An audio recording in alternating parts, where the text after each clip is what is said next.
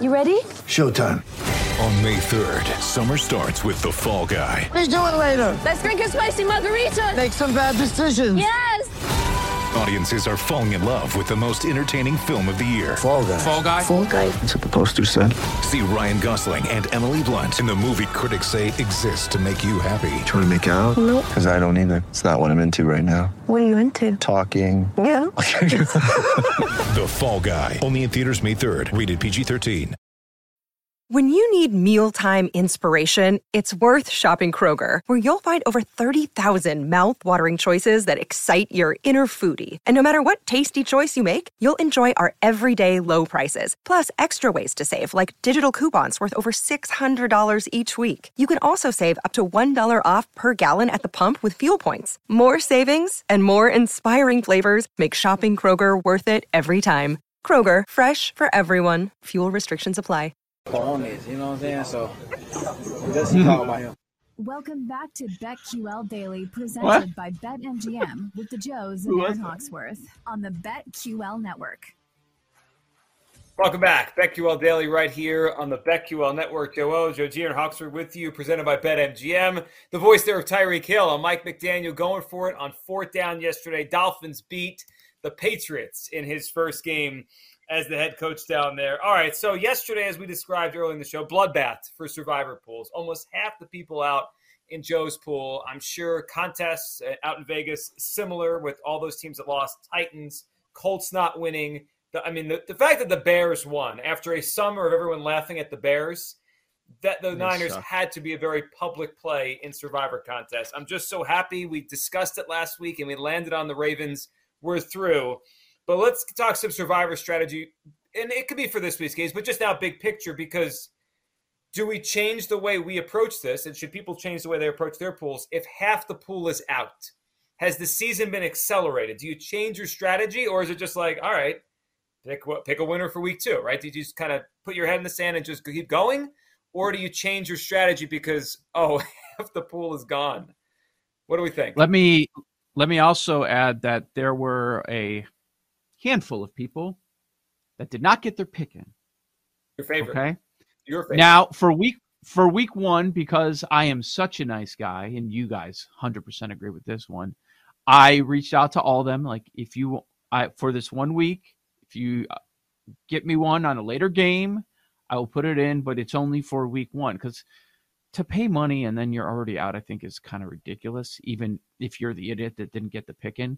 But there was one person, multiple emails, never responded. Their entry name, Da Bears. Just saying.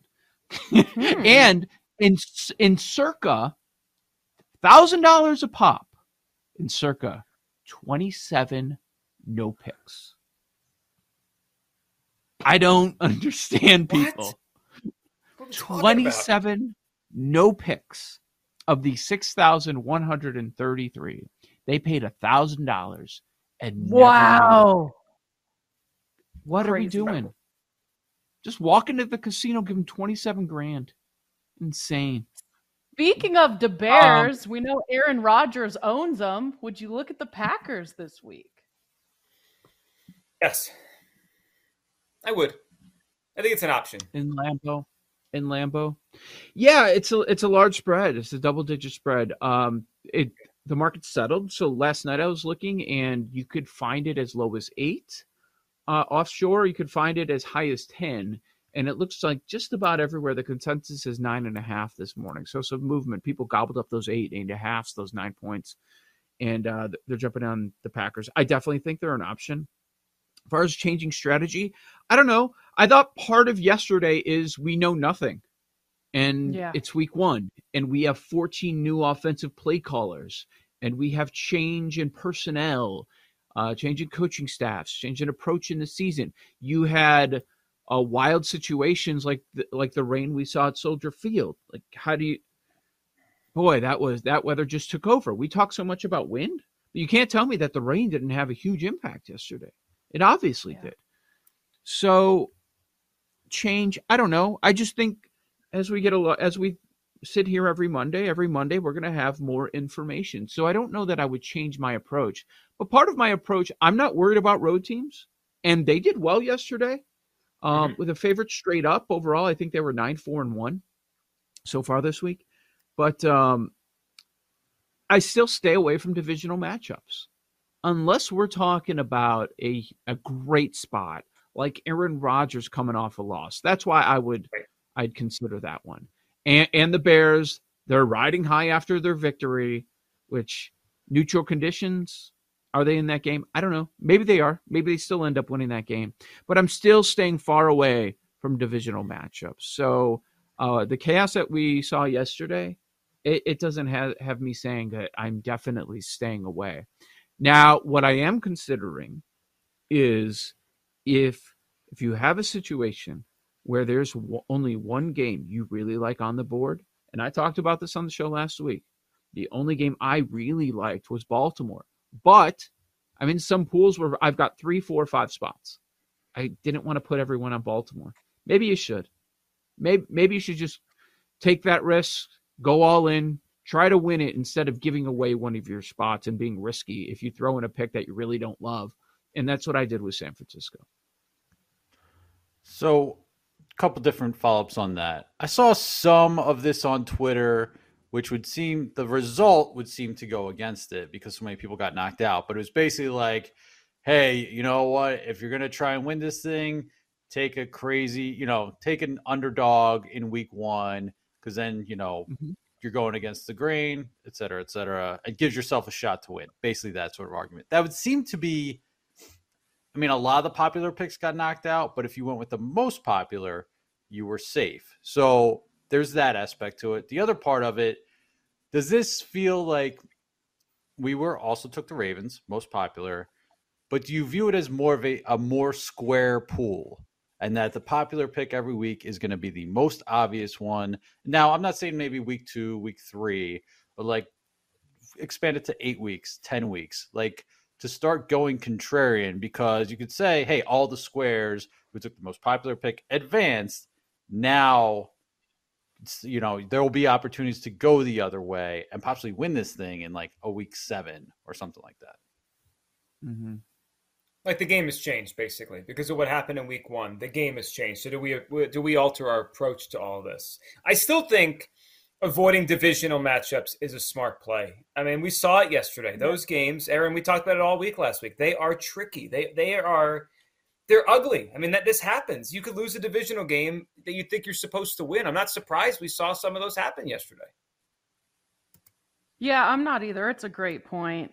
It's just a tough one. Like, I don't know why, but I really do like the Packers in this spot. So who are you looking at for Survivor early in the week here? The Rams jumped out to me. It's going to be a reaction to how bad they played. Stafford, their offensive line. I don't think the Falcons are good. The bottom line is the Rams are one of the best teams in the NFL. The Falcons are one of the worst. The Rams get extra rest. The Falcons off a kind of an emotional loss to a division team. They have to go to Los Angeles on 11 days rest for the Rams. That's my first look. My first thought this week is Rams before I go any further. And then, I was on Denver before the season in this spot, but I'm not sure now. Houston was pretty interesting yesterday. Davis Mills is obviously competent, and it's a short week for the Broncos, so I'm not as sure on that one. We want to see how they look tonight, but I would actually feel better about the Broncos if they lose. You know what I'm saying? Yeah. Me too. And it's early in the season.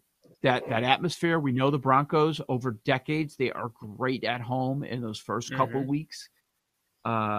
Houston, they battled, they hung, but let's see what tonight looks like. That might be a different conversation.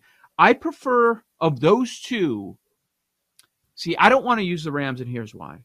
Because we've got a lot of spots coming up. Week 6, Carolina, the look-ahead line before the season, 9. Week 13, host Seattle before the season line, 9.5. So those numbers are going to be big. That's going to be a nice option. I get the premise, and then you're getting McVay, extra time to prepare, all that stuff. They're at home, which actually, didn't we learn that means nothing last week? But I would want to save the Rams in another week, especially since it looks like we're going to have multiple games with double-digit dogs. I'm favorites. What about the Niners? bounce back. Still don't want to trust No, the younger QB yet. No, absolutely not for me. Division game. Division game. Lance This looked is like a trash. tough week. Well, we do have Didn't some you big say numbers, three? though, right? Didn't you say week 3 was tough? This seems tough to me too. Yeah. We do have some big numbers, Guys, though, right? We have the numbers honestly, we want. We have double-digit spreads. What if Jason Lockenfora said this to me yesterday during BetMGM game day, and Which I listened to, by the way, on my ride into WIP. I listened. Good show. I appreciate it. Same. This one raised my eyebrows, and after yesterday, he might be right. His prediction is Trey Lance is out after 2 games. Yes. If they lose to Seattle, that will happen. You got Chicago and Seattle to start. And if they lose next week, you got to go to Jimmy G. Did you see the article? I forget which insider, Glazer, one of those guys. There's a million news dumps Sunday morning during those shows. That the Lynch and Shanahan went to the 15 leaders on the team and asked them, like, it seemed like beg them, if this is Rocky, don't bail on Trey. You know what that means to me? They're worried.